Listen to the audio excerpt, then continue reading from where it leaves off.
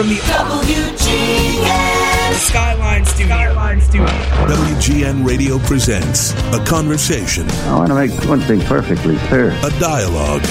What are you prepared to do? An astute debate. Everything within the law. And a peek behind the curtain of politics. And then what are you prepared to do? I think Chicago is not only the center of the country, I think it's the center of the world. Don't tread on them. Where did this statement come from? This is the Sunday Spin.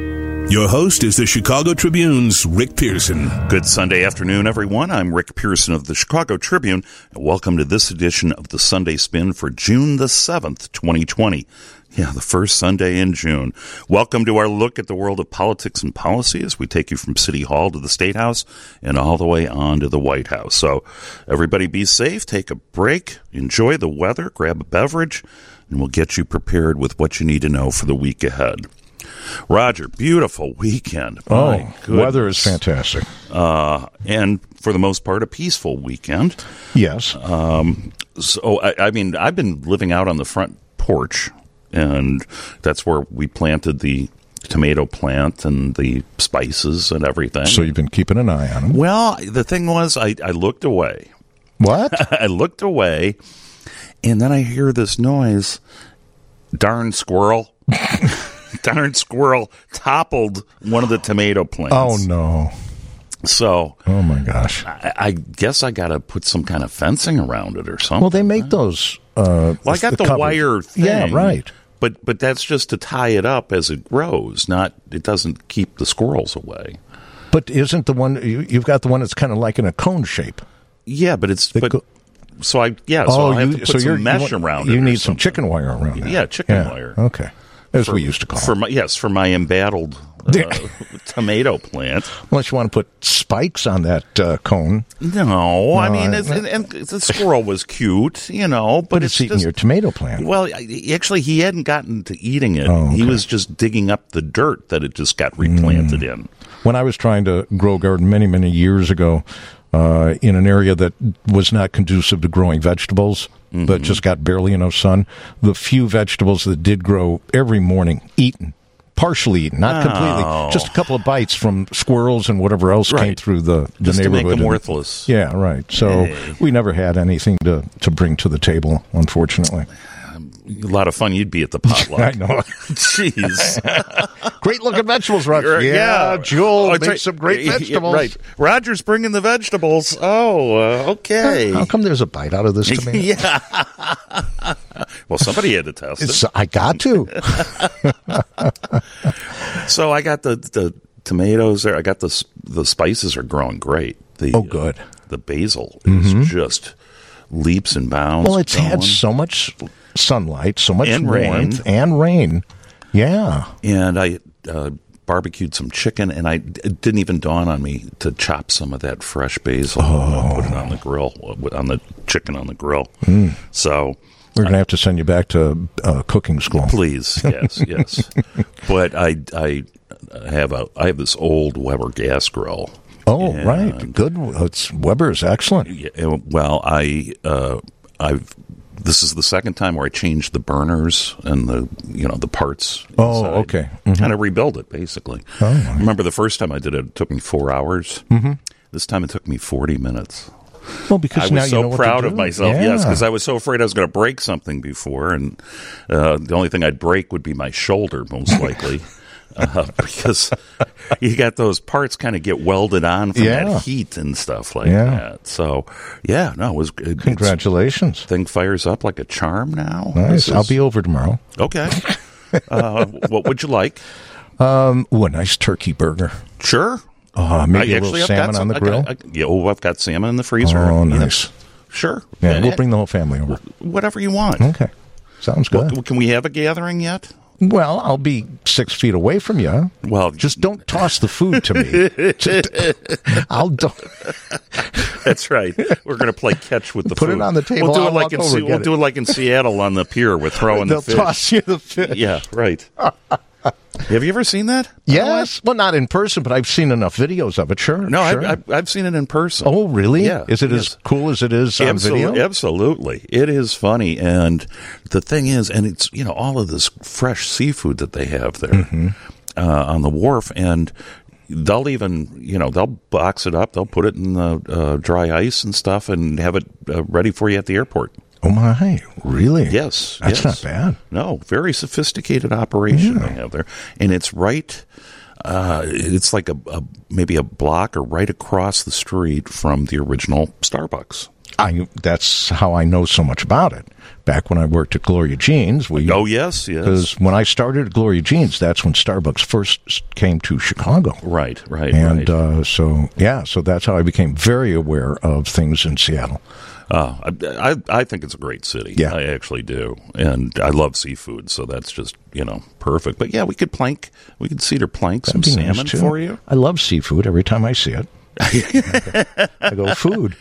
Yeah, that's the problem with being at home is I need to get out more now that we can. Yeah, well, I'm getting out to the grill more, and you need to push it farther away from the back door. There's your exercise. And made some great potato salad and everything, and look at you, the galloping gourmet. Well, now, do you like spices, don't you? I'm not a spicy person. No, but I'm really not. Really, but then, I'm not talking hot spicy. No, but I'll put fennel, some fennel. Sure, nothing wrong with a little fennel, a little parsley. Right.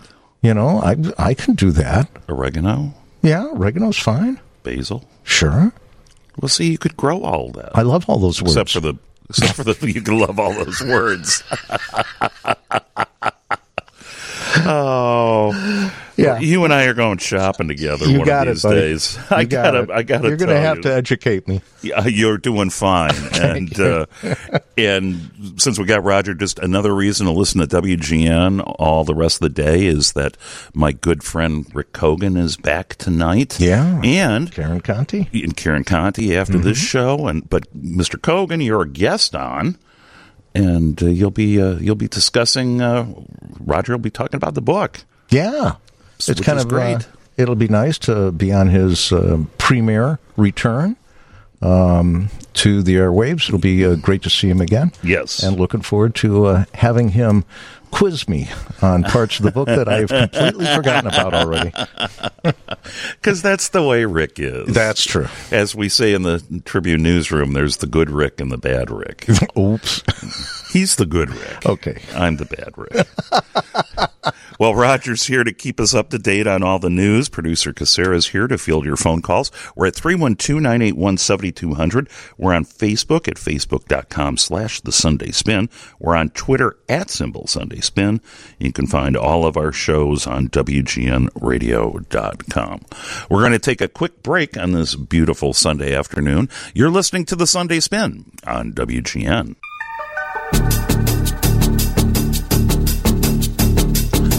312-981-7200 is your phone number. I'm Rick Pearson, and this is your Sunday Spin. Up ahead on the show, after we get an update on the news headlines around 5:30, we'll speak to Eric Kowalczyk. He's the president of Strategia Consulting. He's also a former captain and chief spokesman for the Baltimore Police Department, and his tenure coincided with the Freddie Gray Riots in 2015. He's also the author of Politics of Crisis, an insider's perspective to prevent public policy disasters. We'll talk to Eric about these very topical issues involving policing. That's up ahead in the 5:30 to 6 segment. After Roger refreshes the news at 6, we'll speak to State Representative Ann Williams, a Democrat from Chicago's North Side. We'll talk to her about legislative responses to what we've seen in the aftermath of the George Floyd demonstrations. We'll talk to her about the legislative response to that. We'll also talk to her about the Clean Energy Jobs Act, which is something where she's chief sponsor, and how the act could mean new employment opportunities in a post-COVID-19 environment. After Roger gives us a final check of the news and sports around 6:30, we'll speak to a good friend of the program, David Yepsen. David is the host of Iowa Press on Iowa PBS. He's former director of the Paul Simon Public Policy Institute at SIU Carbondale, and he was the longtime national political columnist for the Des Moines Register.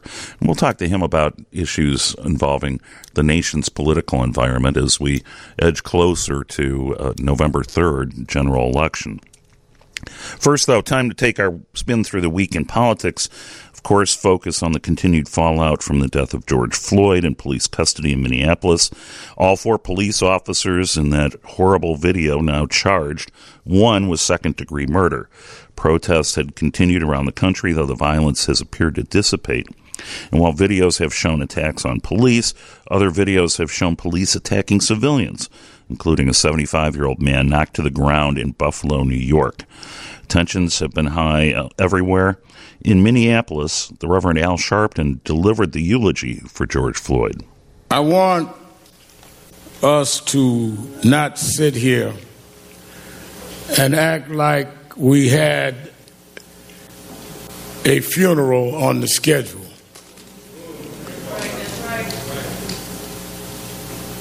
George Floyd should not be among the deceased. He did not die of common health conditions. He died of a common American criminal justice malfunction. He died because of there has not been the corrective behavior that has taught this country that if you commit a crime, it does not matter whether you wear blue jeans or a blue uniform, you must pay for the crime you commit. That's the Reverend Al Sharpton at George Floyd's funeral service in Minneapolis. The president has spoken of aggressive use of military force to deal with violent protesters across the country, though he has pulled back the National Guard from Washington, D.C.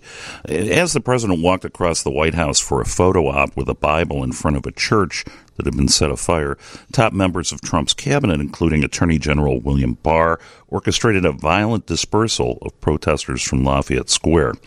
The photo op created plenty of controversy. Defense Secretary Mike Esper, who joined Trump and had called for dominating protests with force, now says he doesn't support Trump's militarization of combating protests through the Insurrection Act.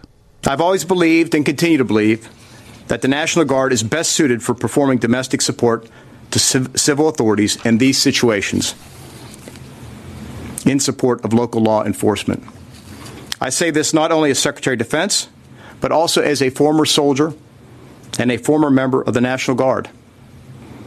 The option to use active duty forces in a law enforcement role should only be used as a matter of last resort and only in the most urgent and dire of situations. We are not in one of those situations now. I do not support invoking the Insurrection Act. That's Defense Secretary Mike Esper. Those kinds of statements apparently now have him in hot water with the commander-in-chief. Warnings, though, from former military leaders of the nation to Trump are astounding. Former Trump Defense Secretary James Mattis said Trump was dividing the nation instead of unifying it. Former Trump Chief of Staff Major John Kelly agreed with Mattis.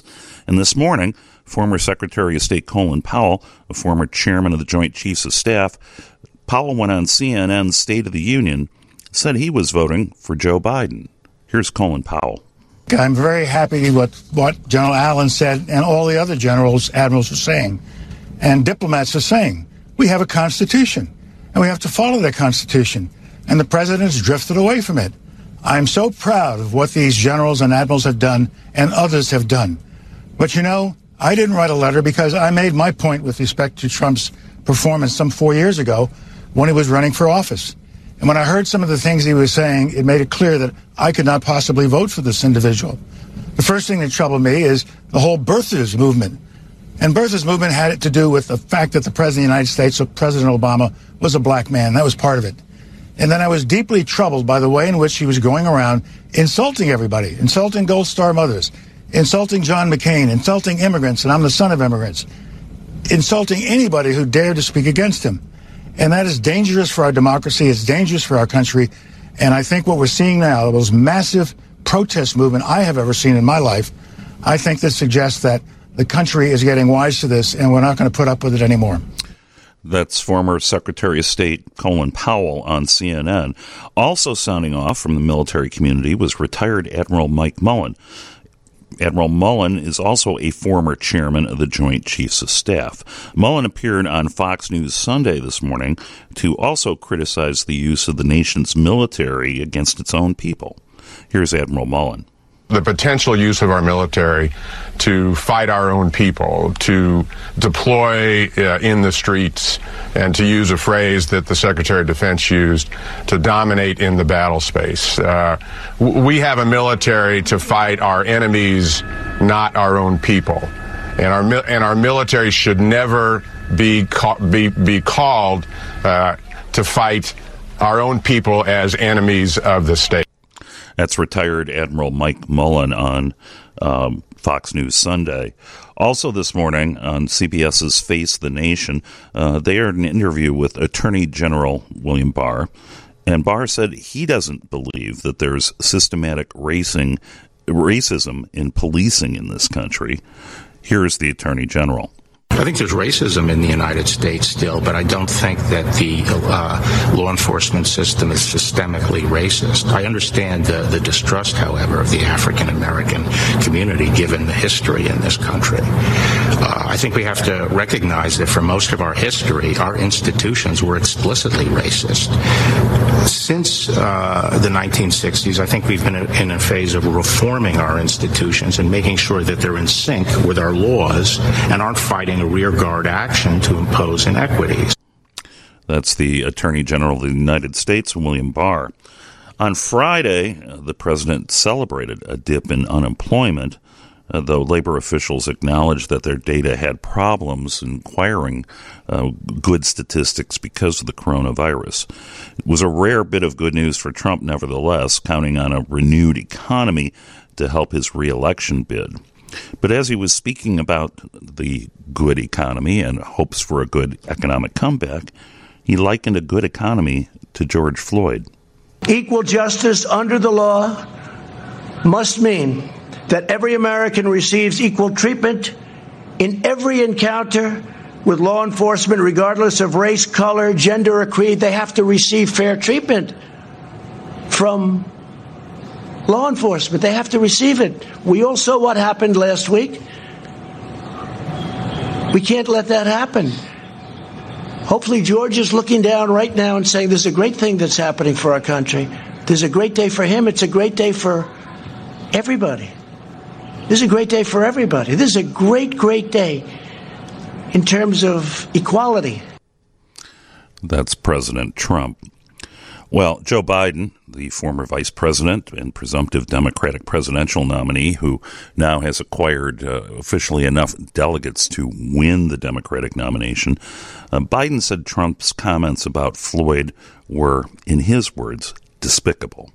Here's the former vice president. Toward the end of his remarks, President Trump said he hopes that, quote, George Floyd is looking down and seeing this is a great day for our country. He was speaking of a man who was brutally killed by an act of needless violence and by a larger tide of injustice that has metastasized on this president's watch as he's moved to split us based on race and religion, ethnicity. George Floyd's last words, "I can't breathe.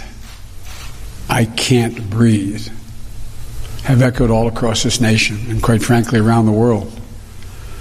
For the president to try to put any other words in the mouths of George Floyd, I frankly think is despicable. That's the former vice president of the United States and presumptive Democratic presidential nominee, Joe Biden. You're listening to the Sunday Spin on WGN. Now back to the Tribune's Rick Pearson. It's the Sunday Spin on 720 WGN. Welcome back to your Sunday Spin. I'm Rick Pearson of the Chicago Tribune here in the WGN Skyline studio, way up overlooking the Chicago River Navy Pier, which is slowly going to be coming back into operation soon. Joining me now on the phone is Eric Kowalczyk. Eric is the president of Strategia Consulting. He's also a former captain and spokesman for the Baltimore Police Department. And Eric, thank you so much for joining me this afternoon. Rick, thank you for having me. And I know we're going to talk about some serious things, but I would be remiss if I didn't say that you're not the only one who has basil that's growing like crazy right now. Well, it's the hope springs eternal, right? That kind of thing? Yes, sir. Well, we'll have to compare one of these days, okay? Happy to do that. Well, there's no shortage of things to talk about. And I think maybe I'd like to almost start out with the most immediate news. And I've seen reports that Minnesota's Minneapolis City Council, apparently a veto-proof majority of its aldermen have agreed to defund the Minneapolis Police Department. Now, I'm not sure that anybody really knows in total what that means, but obviously you're seeing protests all over of demanding defund the police. And it ranges from going after budgets that some feel are bloated to basically this dismantling that they're talking about in Minneapolis. I'm not sure exactly. This seems like a moving target right now. It's hard to speculate about what that's actually going to look like. Just from a logistical standpoint, how do you have a community without law enforcement, and what does that mean for the residents in the community and public safety? And there's a lot of questions in it. What I think it speaks to, though, and what we're seeing in Minneapolis and in cities across the country, is this cry for a shift in the way that communities are policed. And so what you're seeing is this very quick response to that need. Whether it's thought out entirely remains to be seen. But that human cry, you have 100 cities in the country that are saying, we want to see something different from our police departments. That has to be listened to. That has to be paid attention to. I know one of the issues in talking about the issue of, quote, defunding the police or reforming how the system works is kind of the problem, and certainly we're not unfamiliar with it in Chicago or Cook County, is that as we've seen safety net services for people with mental health issues, those kinds of things, that it's fallen onto the police department, the Cook County Sheriff's Department, which is known as the world's largest mental health treatment center. It's fallen on officers who maybe were never trained into that kind of a maybe social counselor type position. So I had the phenomenal opportunity to work in 41 different states, literally with hundreds of police departments in the last 5 years. And every department that I went to expressed frustration with the fact that they were the tip of the spear for all of society's issues, from alcoholism to mental health issues to homelessness, and that the resounding chorus of, we don't have the equipment, the technology, the training, the preparation to deal with those issues. You hear that in every department that you go to. One of the things that I have been a strong proponent of is shifting the way that police respond to calls for service overall. And that shift is from a law enforcement base. If you go into most police departments today and you ask a police officer what their job is, they're going to tell you that it's to enforce the law. And what the shift that I'm advocating for is to one where they say, we want to build healthy neighborhoods. And that means that you have a holistic approach.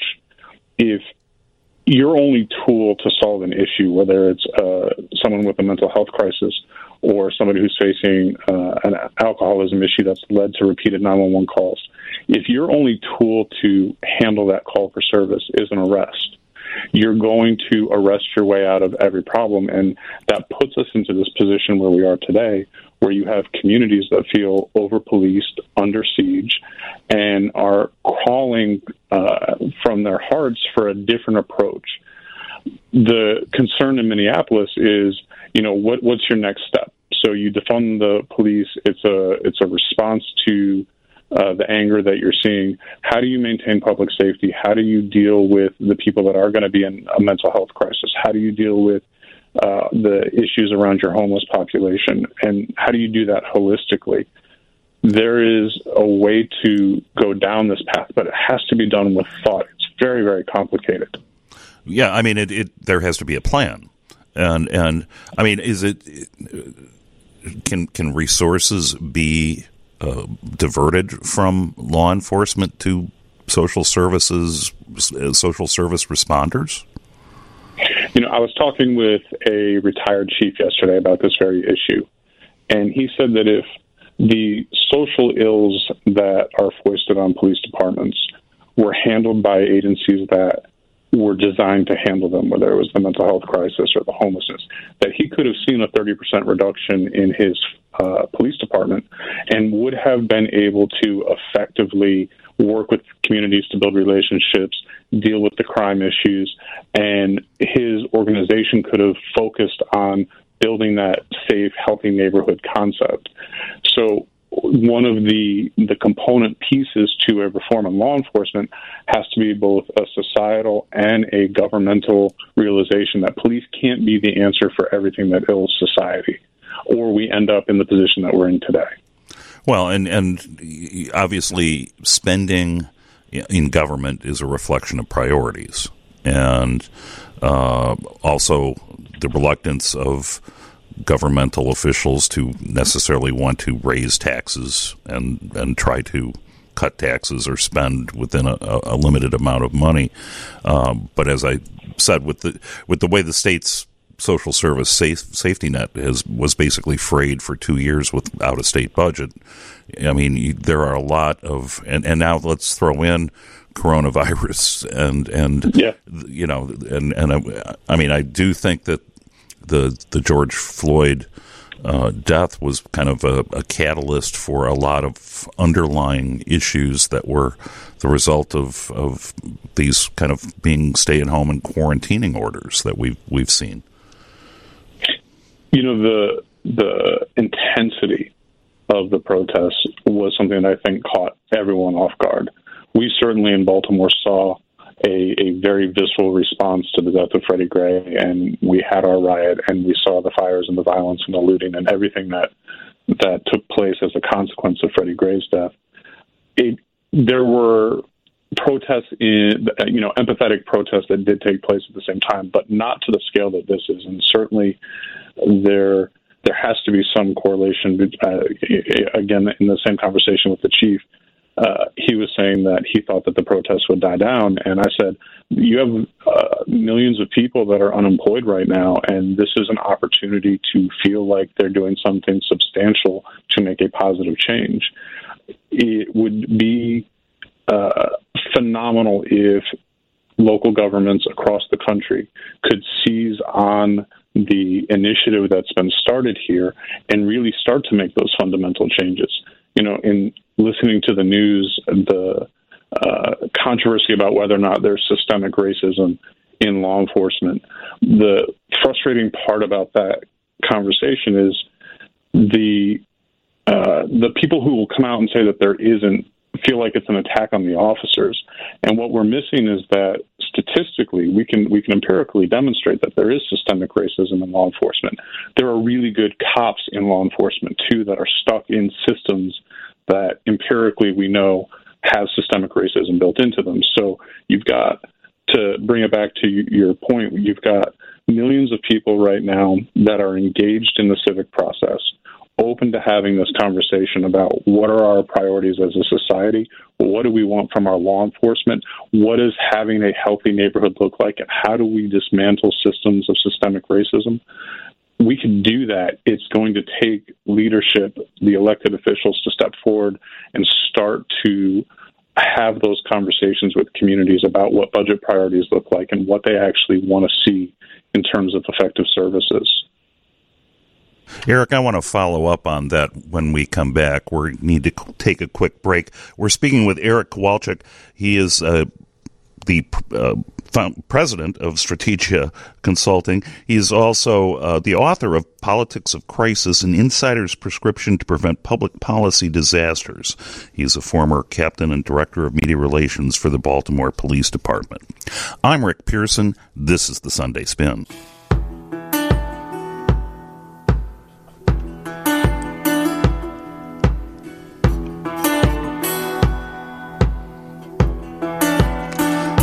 Welcome back to your Sunday Spin. I'm Rick Pearson of the Chicago Tribune here in the WGN Skyline studio. Joining me on the phone is Eric Kowalczyk. He is the president of Strategia Consulting, and he's also the former captain and director of media relations for the Baltimore Police Department. And we're talking about issues surrounding policing. And Eric, before the break, you went right to the heart of the question about the issue of systemic racism in policing and in police departments, and you kind of went to a point that I was curious about, because earlier today on Face the Nation on CBS, the Attorney General William Barr was asked that question about, is there systemic racism in policing, and he gave this answer about how, well, there's racism in the country, and that our institutions have reflected that racism, but that he doesn't believe that it exists in law enforcement.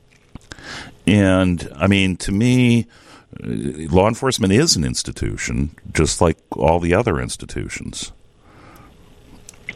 There was the first Policing Loves studies and trends and what's relevant and university studies. And so the first real study that looked at the culture of law enforcement was done in the 1960s.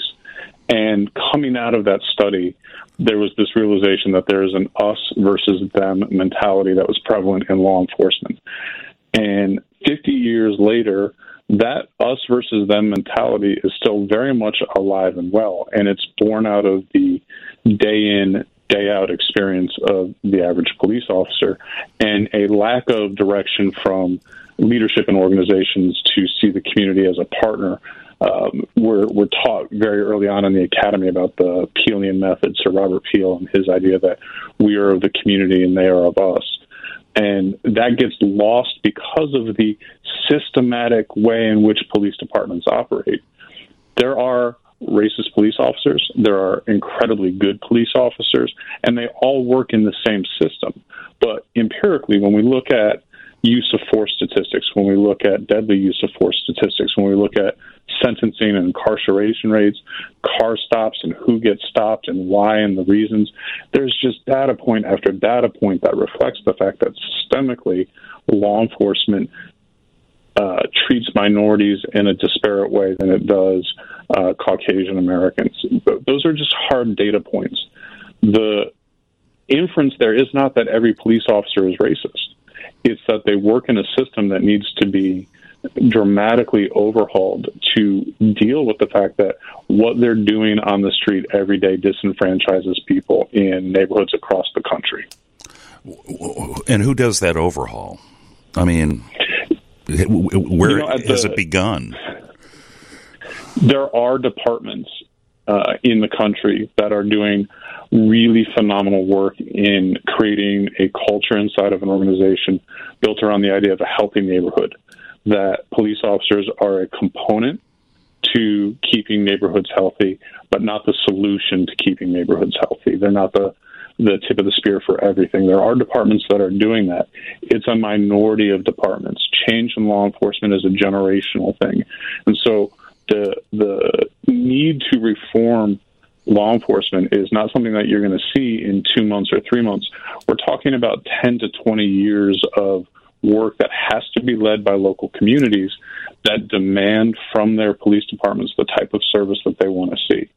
We serve the communities, and we need to reflect the values of those communities that are served. But wasn't that the ultimate goal of community policing strategies? So the problem with a strategy is that every 5 years or so, and you can go back and I can take you from 1968 through 2014. And every 5 years, there's a new strategy. Literally, almost to the clock, every 5 years, there's a new strategic approach to how we're going to do law enforcement. What we're talking about here is not a strategy.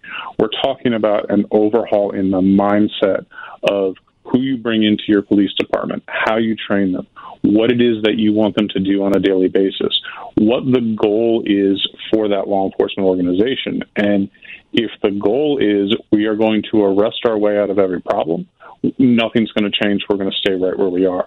Because we know that the poorest communities have the highest crime rates, and the poorest communities in urban areas tend to be minorities. So we're going to end up in the exact same position if that's the path that we continue down. Well, what we're talking about is a sea change. The arrest strategy is kind of the default strategy, isn't it? It's unfortunately really, as a police officer, and I experienced this myself in my career, you show up on a scene, you have two options. Try to find a way to mediate the dispute so that you don't have to come back because you've got other calls to go to, or make an arrest so that the problem goes away. And when that's the only tools that you provide to your officers, those are the tools they're going to use. I was curious about, there is a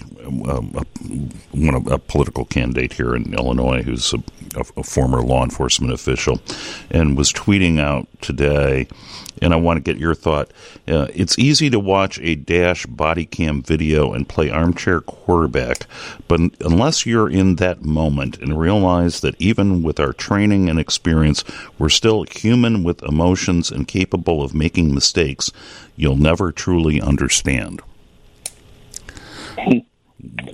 So a little while ago, I told you about the us versus them mentality that exists in law enforcement. And that's a phrase that I hear all the time repeated by police officers. And there is validity to it. Until you, chasing somebody down the street wearing 40 pounds of equipment, climbing over a fence, the adrenaline, the emotions that go with that, until you do it, and not knowing that when you go over that fence, if you're going to be facing somebody pointing a gun at you or not, you won't understand what that experience feels like. That doesn't take away from the obligation of police departments to, one, train officers to be reflective of community standards so that when you do go over that fence, your default response isn't to beat the person that's there. And two, when we make mistakes, we are human. We will make mistakes.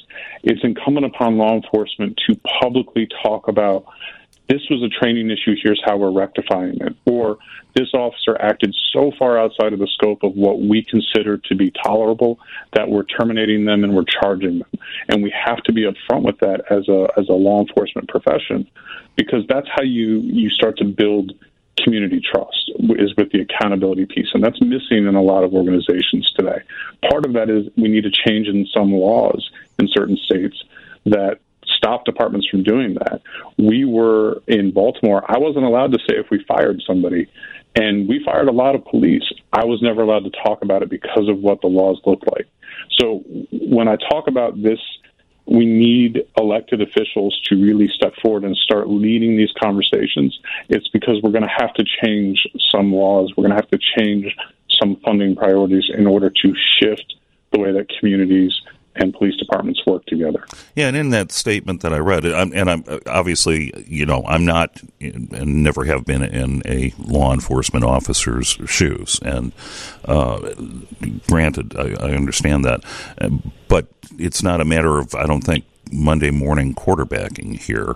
And, yeah, when mistakes are made, people do make mistakes. But when it's somebody in law enforcement that has a firearm, and it seems like the standard for those mistakes needs to be, you need to be much better recognizing what a mistake can be. For a long time, the general thought around that was giving the benefit of the doubt to the police officer, because you don't know when you might be in that situation, and so you don't want to judge somebody's split-second decision-making, and then you're faced with the same situation. That's a mentality that has to change.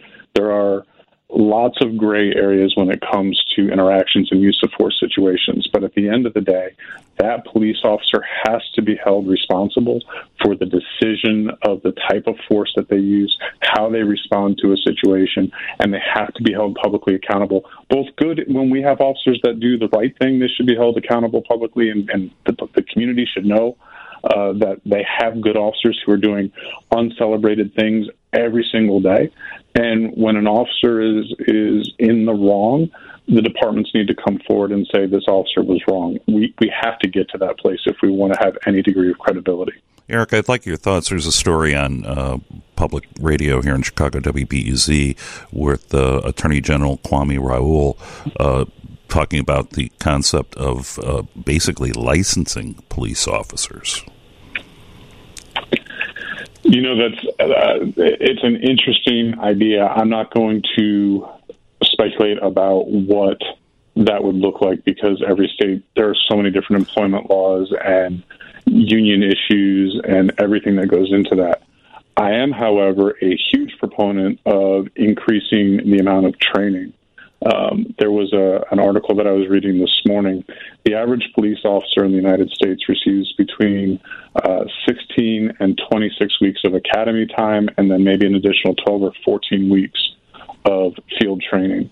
There are countries around the world that have a 1 to 2 year training academy for their police officers.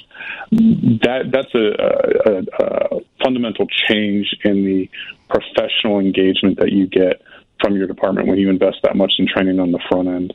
And that's definitely something that should be looked at as well. Well, and certainly with certification, but I mean, most professions have continuing education as a component. And I mean, I think that might be part of this as well. In just the brief time we've got left, after you've seen everything that's been going on for these days and the continued energy behind these protests, do you think we're truly at an inflection point where there will be change? You know, I hope so. When I wrote my book 2 years ago, it was in the title, trying to prevent this exact thing from happening, hoping that police departments would step up and start making the changes that were necessary. I truly, I'm the eternal optimist, and I have to hope that this is the moment that we really start to make some fundamental shifts to move forward. Eric, the name of the book, again, is Politics of Crisis, an Insider's Prescription to Prevent Public Policy Disasters. Where can they get the copy of the book? Anywhere they get their ebooks, Amazon, Barnes & Noble, Kindle, audiobooks, wherever you get your books. Spoken like an author. Eric, thank you so much for your time and your knowledge. It was very helpful for our conversation this afternoon. Thank you so much for the opportunity. Now back to the Tribune's Rick Pearson. It's the Sunday Spin on 720 WGN. Good Sunday evening. Welcome to the second hour of your Sunday Spin. I'm Rick Pearson of the Chicago Tribune. We've seen pictures throughout the country of various officials taking a knee with protesters over George Floyd's death. That included the police chief in Minneapolis. In a stunning announcement, Roger Goodell, the commissioner of the National Football League, issued an apology. It was the league and team owners that quashed the career of Colin Kaepernick for taking a knee during the national anthem. Here's Roger Goodell's apology.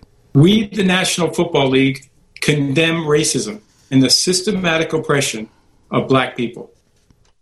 We, the National Football League, admit we were wrong for not listening to NFL players earlier and encourage all to speak out and peacefully protest. We, the National Football League, believe Black Lives Matter. I personally protest with you and want to be part of the much-needed change in this country. Without black players, there would be no National Football League. And the protests around the country are emblematic of the centuries of silence, inequality, and oppression of black players, coaches, fans, and staff. We are listening. I am listening. And I will be reaching out to players who have raised their voices and others on how we can improve and go forward for a better and more united NFL family. That's Roger Goodell, the commissioner of the National Football League. No real word yet on whether that apology has reached Colin Kaepernick. We're going to bring things now locally, and we're going to speak to Democratic State Representative Ann Williams from Chicago's North Side. The representative is the sponsor of the Clean Energy Jobs Act, which was one of the major pieces of legislation that kind of was left hanging because of the abbreviated session dealing with a response to coronavirus and coming up with a budget. Representative, thank you so much for joining me tonight. Thank you so much for having me, Rick. Before we get to the Clean Energy Jobs Act, I want to talk to you about, we've seen increased calls from some of your colleagues in the General Assembly wanting to consider reconvening and I guess maybe seizing while the issue is hot and have a kind of a special session to take an overall look at policing in the state of Illinois and the issues of police and race. I was wondering what your thoughts are on that. Well, I've been talking with members of the Illinois Legislative Black Caucus over the past several days, as have many of my colleagues. We're really looking to the Black Caucus for guidance and direction as to what steps we need to take next to deal with the situation, to address broader racial inequities. And I think that remains to be seen exactly how we'll approach it. I'm going to see kind of what the consensus is from my colleagues, but I'm definitely open to doing whatever we need to do to address not just the immediate issues dealing with criminal justice reform, but some of the other very, very compelling issues that have really disenfranchised many of the communities in Illinois, particularly communities of color. Well, and it seems like maybe if there's a plan, there's a reason to meet, and the plan is everything is a discussion now, and everything is kind of fluid. Absolutely. The Black Caucus is going around the state hosting conversations. They were in Rockford this week. Some of us went to stand in support. They'll be in Peoria. They were in the city of Chicago the other day. So they're really out there talking to communities, hearing from constituents as to what the best way to proceed is. And I think a plan is in the works and conversations are happening. And I think that's the appropriate response at this time to this very, very critical issue that so many people are concerned about. Well, and you as you said, there's the larger issue, too, of just kind of that economic inequality in those neighborhoods. Look at all the work that went into the Cannabis Act of trying to do some kind of restorative justice there through opportunity, but then the pandemic kind of hits and kind of takes away all of that effort, and who knows what's left after a rebuild of that. And then, of course, you have all of these businesses in impoverished neighborhoods that were subjected to looting and arson, and a question about whether those buildings are going to come back. And there's plenty of calls for some kind of community investment initiatives to be able to help those small business owners rebuild and get back on their feet. You're exactly right. I mean, we're really talking about decades of chronic disinvestment in these communities. The issue has just been amplified and illuminated with the COVID crisis, and now it's even heightened. So I think all these need to be considered and looked at in tandem. It really is foundational what we're dealing with, and there's a number of issues that need to be taken care of. And I'm confident that we're going to be making some forward progress and continue the work that many of my colleagues in the Black Caucus have already started with regard to criminal justice reform, et cetera. But we really need to look at the communities and just determine, where can we provide renewal and restoration, and that's where the Clean Energy Jobs Act comes in. We're going to get there. But just one more thing, and you got it. We're on this topic. I mean, we're seeing calls from a lot of some progressives saying, defund the police. And we've got apparently the city council in Minneapolis, a veto-proof majority saying that they're going to basically kind of deprogram the police, whatever that means. But it seems like, maybe there is a kind of examination that needs to be made about referring some resources maybe that go to police and having them transferred over to social services that deal with mental health and addiction and those kind of problems, which, as we've seen in the crumbling of the safety net in this state, it's fallen on first responders who were not trained to deal with these kinds of problems, and, not good outcomes happen. I think you're right on. Clearly, we need to take a hard look at how we're using our resources for law enforcement and if they're being used in the best way possible for the communities most in need. It certainly seems like there's some dysfunction that needs to be addressed. That's an understatement. I actually just returned from a very peaceful gathering in Wells Park this afternoon in support of Black Lives Matter. It was organized by Indivisible Lincoln Square, and then came home to get on the show, and the gathering kind of marched down Lincoln Avenue right through my district. So I saw a lot of that message today, and it's clear that people want to have a conversation, but they also want action. Yeah, I think the conversations, we know what the conversation is. And yeah, we do need conversation to come together, I guess, to figure out what a plan might be.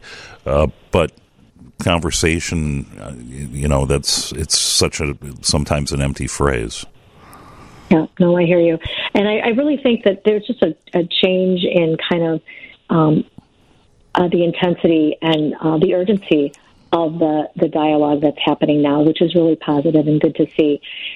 Again, my Black Caucus colleagues have been working nonstop, talking to community members, being out in the community, reaching out to their colleagues in the GA, just to start to get support, even if we don't have a proposal all prepared now, just to start getting support for the broader issues, to address the systemic inequities, to talk about what we can do on criminal justice reform. As a starting point, it was important to many of us to say, we stand with you. We are in support of your community, and waiting to hear from you as to next steps and how we can help. We're speaking with State Representative Ann Williams, a Democrat from Chicago's North Side. She's the sponsor of the Clean Energy Jobs Act, and we're going to talk about that and what it could mean in a post-COVID-19 economic environment. That's coming up, but first, time for a quick break. This is the Sunday Spin.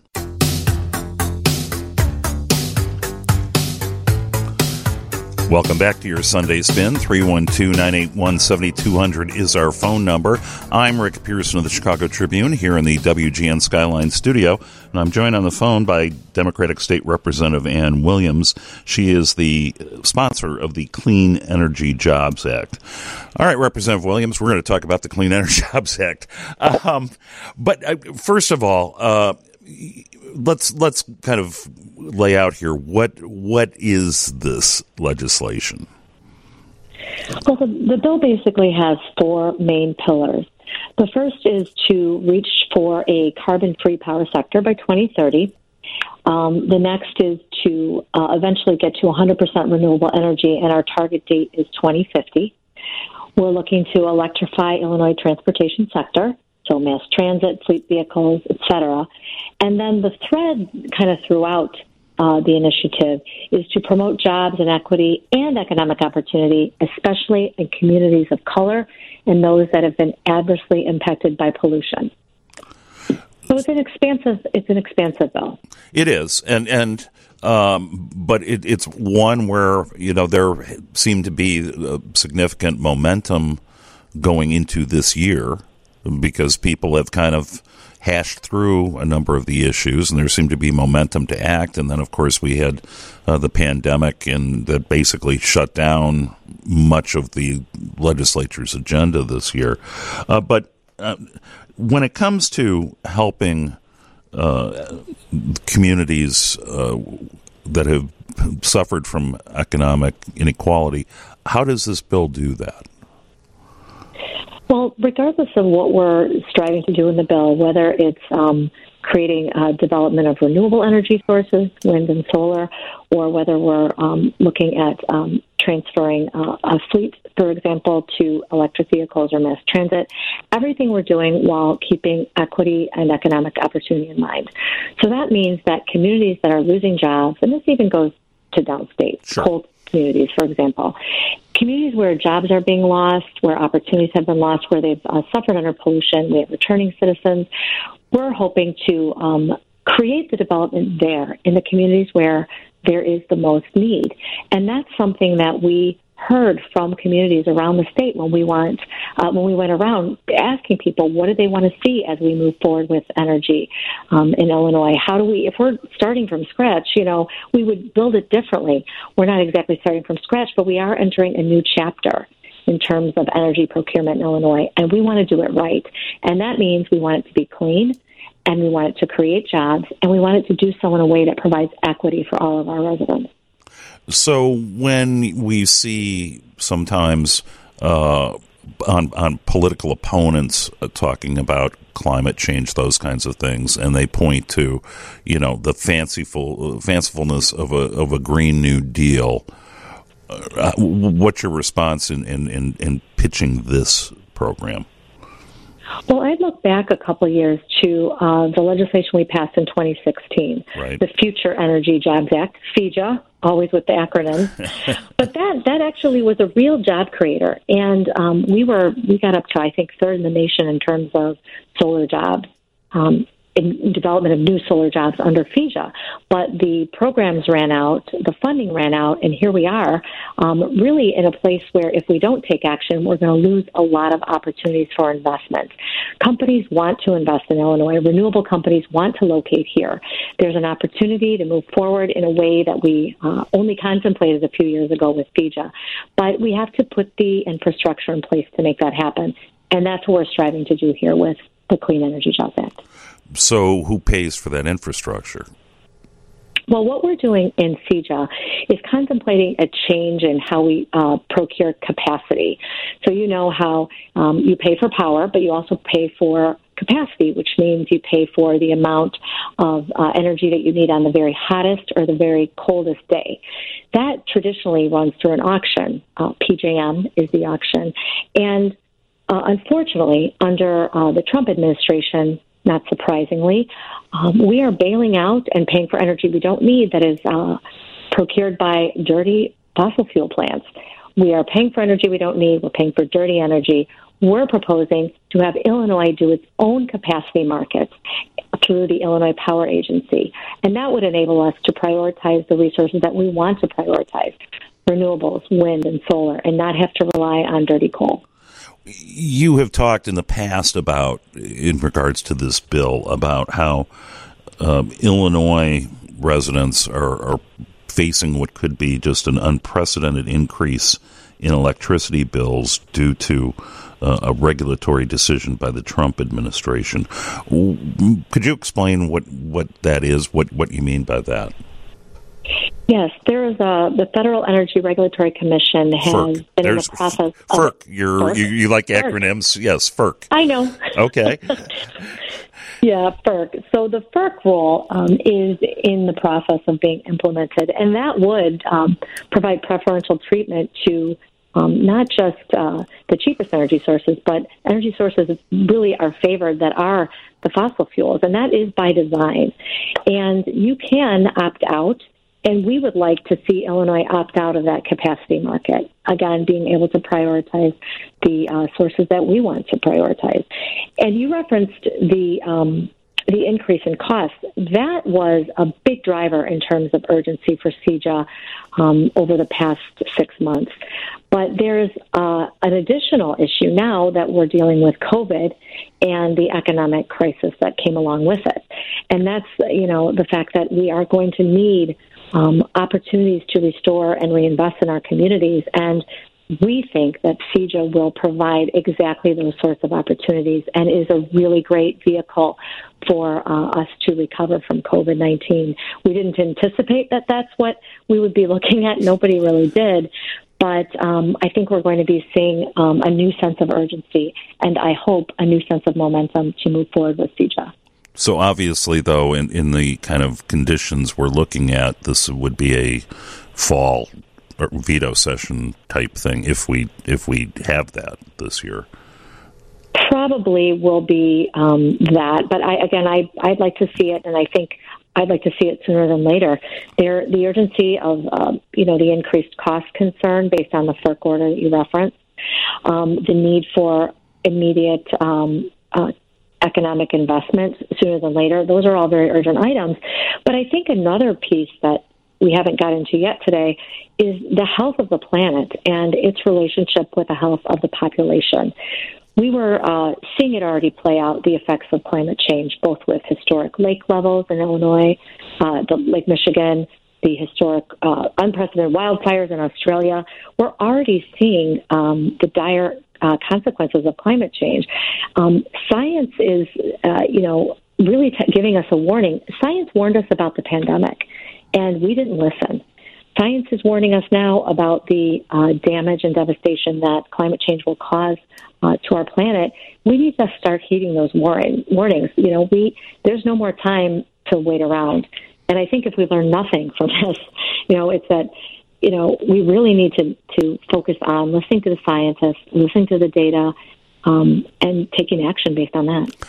So what is the sticking point here in advancing this legislation? It's a very expansive piece of legislation, and it's comprehensive, and that's important. I think when you look at energy bills in Springfield, generally they involve a lot of stakeholders, a lot of varied interests.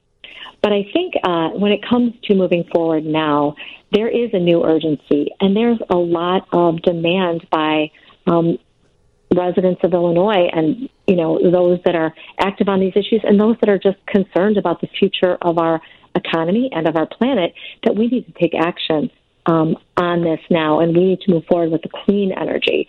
I think this current crisis, both with COVID and then the obviously the unrest that we're dealing with, and those really kind of stir up a lot of concerns in people as to what we're looking at, what will our future hold. That's why this is such an opportune time to move forward with a big bill like this. So the obstacles in the past, probably, it's a complicated issue. You got to get everybody on board. Everyone's got a perspective, but I think people will start to come together and focus on, really what our priorities are. And making that happen is going to be work. But, if we agree on the shared goal of moving forward in a clean, green way in terms of energy, I think we can get there. I think, Representative, we've all been doing a lot of introspection in these last few months, and particularly in these last few days. Democratic State Representative Ann Williams from Chicago's North Side, sponsor of the Clean Energy Jobs Act. Representative, thank you very much for joining me this evening. Thanks so much for having me. This is the Sunday Spin on 720 WGN. Once again, here's Rick Pearson of the Chicago Tribune. Welcome back to the Sunday Spin. Earlier in the show, I mentioned the case in Buffalo, New York, where police there shoved a 75-year-old man to the ground and left him bleeding from the ear. The two officers involved have been charged with assault.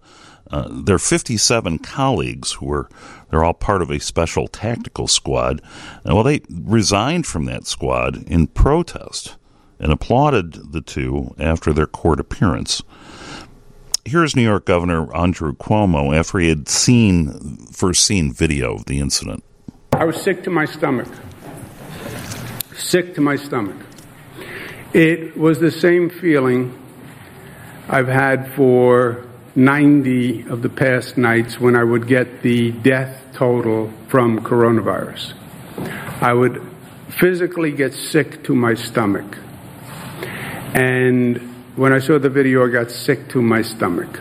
Not to be overly graphic, but that is the answer to your question.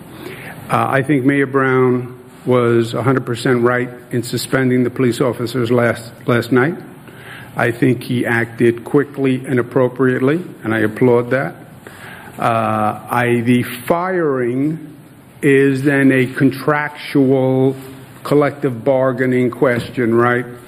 How do you go from suspension to firing by that contract and the process? But I would say I think the city should pursue firing, and I think the district attorney should look at the situation for possible criminal charges. That's New York Governor Andrew Cuomo.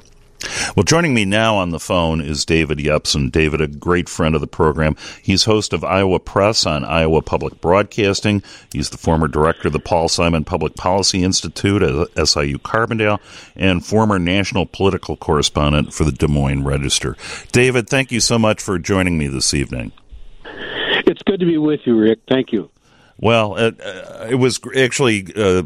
this was kind of an outgrowth of a conversation that David and I had earlier, or last week, actually, for a story I wrote about Governor Pritzker and his taking on Donald Trump in a closed conversation of the nation's governors with the White House. But I think we're seeing two things going on now, is that the protests are still going on, and I think they're going to continue. The violent looting part that was hitched onto these peaceful protests seems to have ebbed. But I still think, I think this country is kind of at a very serious inflection point.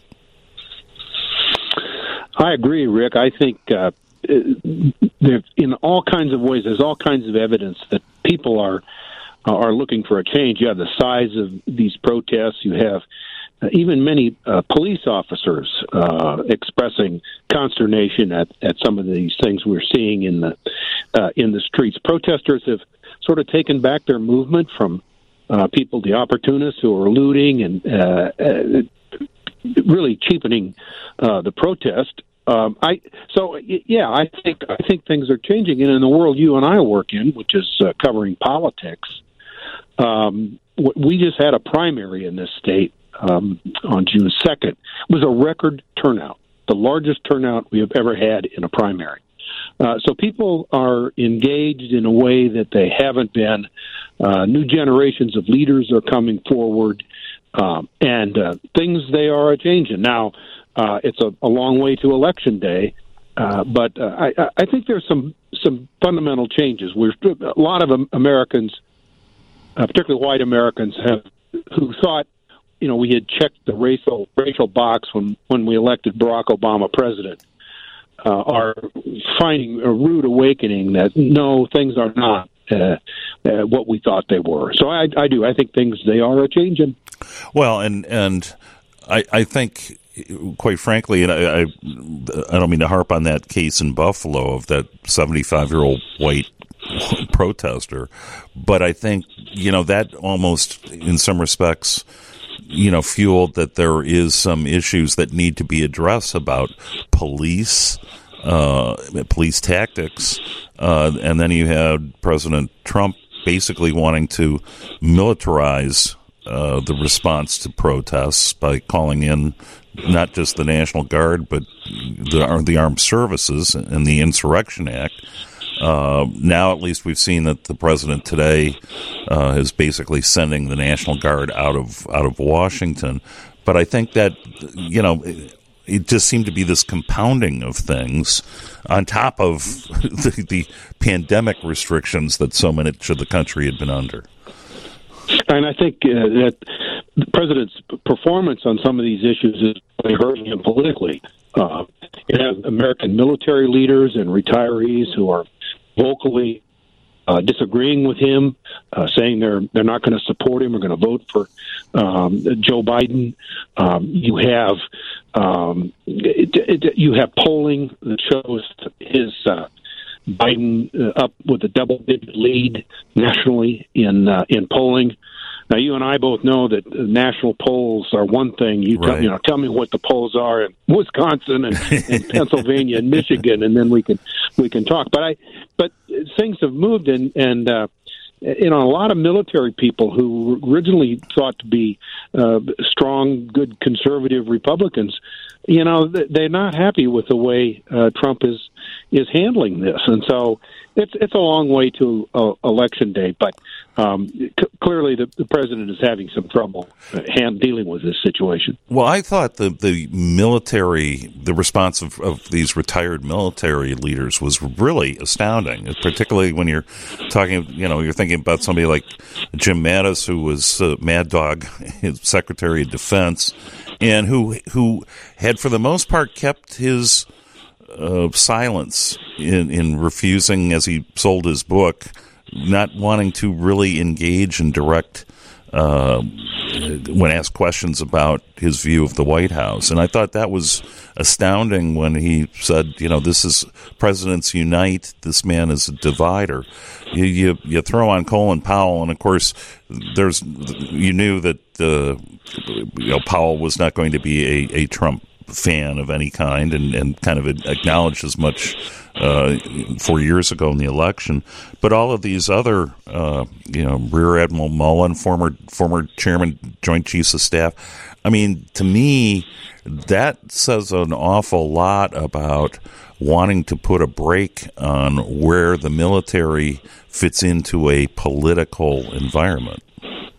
Yes, it does, and it's telling. Military people, particularly at those top levels of command, even are usually very careful not to get involved in blatantly partisan campaigns. They take very seriously the separation that we have in this country, and there's a debate now over whether that was done properly in Trump's photo op in front of the church a few days ago. So, we're having a little discussion about the role of the military, and there are some military people who Trump. Let's remember, Trump did not serve, and he acts like he maybe. How do I say this? He's just acting too macho for somebody who wasn't able to go to Vietnam because he had bone spurs, and real soldiers who have defended this country for careers are just fed up with this, and it sort of boils over when you see those kind of comments coming from respected retired military people. We're speaking with David Yepsen. He's the host of Iowa Press on Iowa Public Broadcasting. I'm Rick Pearson. This is the Sunday Spin.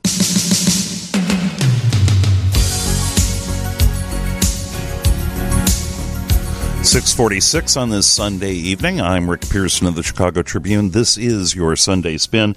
Joining me on the phone, my good friend David Yepsen, former national political correspondent of the Des Moines Register, who is now the host of the venerable Iowa Press on Iowa Public Broadcasting. David, we've got a call from our friend Ron. Ron, welcome to the Sunday Spin. Hello, Rick. Dave, my question, with a lot of the recent discussions of racial equality, and because Joe Biden did say he was going to choose a female vice president, is it more pressure on him now because the African-American community really looking for him to choose an African-American female? So that's my question. Thank you very much. Thank you, Ron. Yes, Ron, you're right, and I agree. He said he needs to pick a woman. I think it needs to be an African-American. And for just the reasons that you said, Ron, black voters have been pretty loyal to the Democratic Party for many years. Their turnout wasn't that great in 2016, and it contributed to Hillary Clinton's loss. Now, Democrats can't and shouldn't take it for granted anymore. It's a changing vote, it's a changing world, and politicians have to, Democrats particularly have to rethink a little bit about how they approach African Americans. And this is one thing that Biden can do. And so you've got Kamala Harris, for example, is at the list. Val Demings, a congresswoman from Florida, is another that are mentioned. But it has to go beyond that, Ron. I think Democrats, as I say, the African Americans have been loyal voters, and many of them are feeling that the Democrats have not delivered on their promises, particularly on issues of income inequality. We don't talk about that enough, but it is a big deal in this conversation that we're having. And so the times are changing. Younger voters are having some doubts about voting. They're saying we're told to go turn out and vote, but nothing happens, nothing changes. They had 38% turnout of voters under age 30 in the 2018 elections. Voters over age 65 was double that. So younger voters were staying home too. And so if Joe Biden is, he can't just rely on Trump's mistakes. He has to get people fired up to be for him, particularly, as you said, Ron, in the African American community, and I think also among younger voters under age 30. David, I mean, obviously we don't have any data to tell us this, but given kind of the intensity of protests, the protests in the aftermath of George Floyd, and even seeing protests in demonstrations in places that are small towns, or, even there were some out in conservative West suburban Wheaton. Is there a intensity value here? I kind of wonder if it wasn't for COVID-19, if this wouldn't be one huge voter registration effort. It was, but thanks to absentee ballots, people can still go to the polls and turn out as they did here in this state. No question about it, Rick.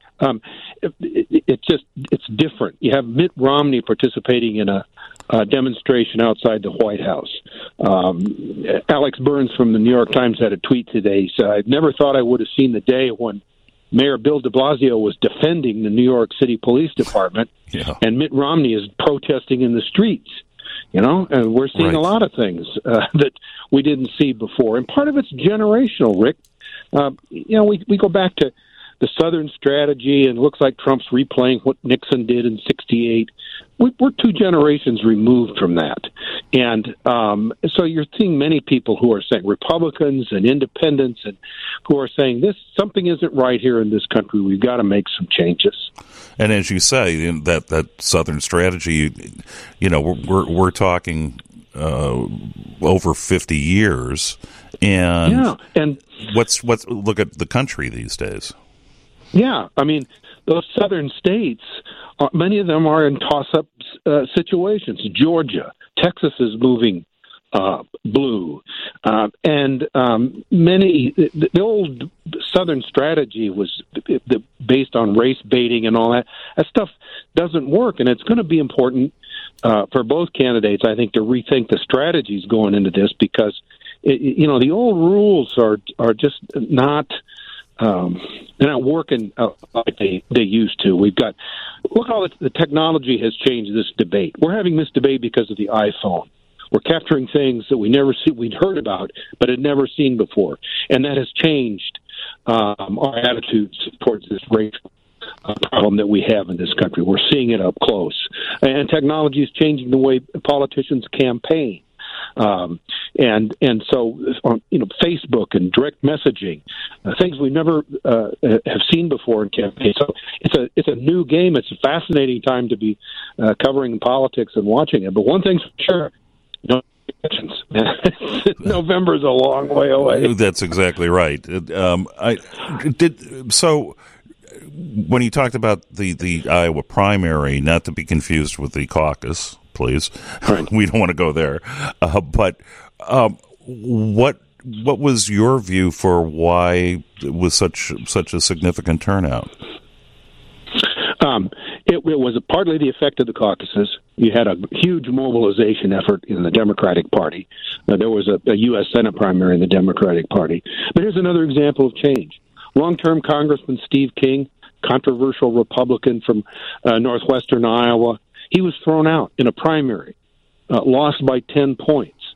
And what was happening just across the state line in Minneapolis from his district, I think, played a role in many rank-and-file, stalwart Iowa Republicans saying, hey, Steve, those old lines and rhetoric just doesn't work. We need a congressman who can be more effective. So that's another example of the change that I'm seeing. Well, but I thought it was interesting, too. This wasn't King getting taken out in a general election by a Democrat. In northwestern Iowa, of course, is strongly Republican, strongly conservative. But the fact that, everybody knew Steve King and knew what he represented, and he had been able to last for so long until, basically, even the Republican caucus in Washington stripped him of any committee powers, and that, I think, was probably the final straw that did him in.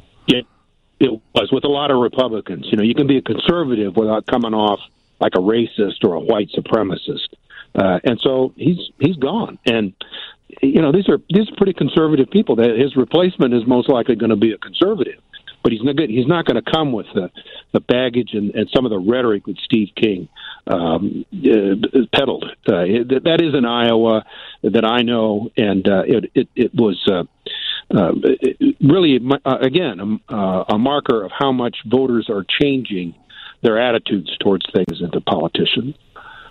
One of the on one of the Sunday shows, and I can't remember exactly. It might have been Admiral Mullen who said this. I don't want to be wrong, so I'm not sure. But was talking about how presidents have to represent everybody and not just their base. And this seems to be the president's game right now. Is the base. It's not about growing a base. Yes, both parties do that. They fire up their base. Republicans have reacted to the growth in the Democratic base with a variety of efforts the critics call it turnout suppression. Republicans believe they're trying to foster election security. But you win an election today by firing your base and seeing that your opposition is discouraged from turning out. And what you're just talking about here is we have to go back to the old days when a Republican ran as a conservative in the primary and a Democrat ran as a liberal in the primary, and then for the general election they dove to the center and tried to become more centrist.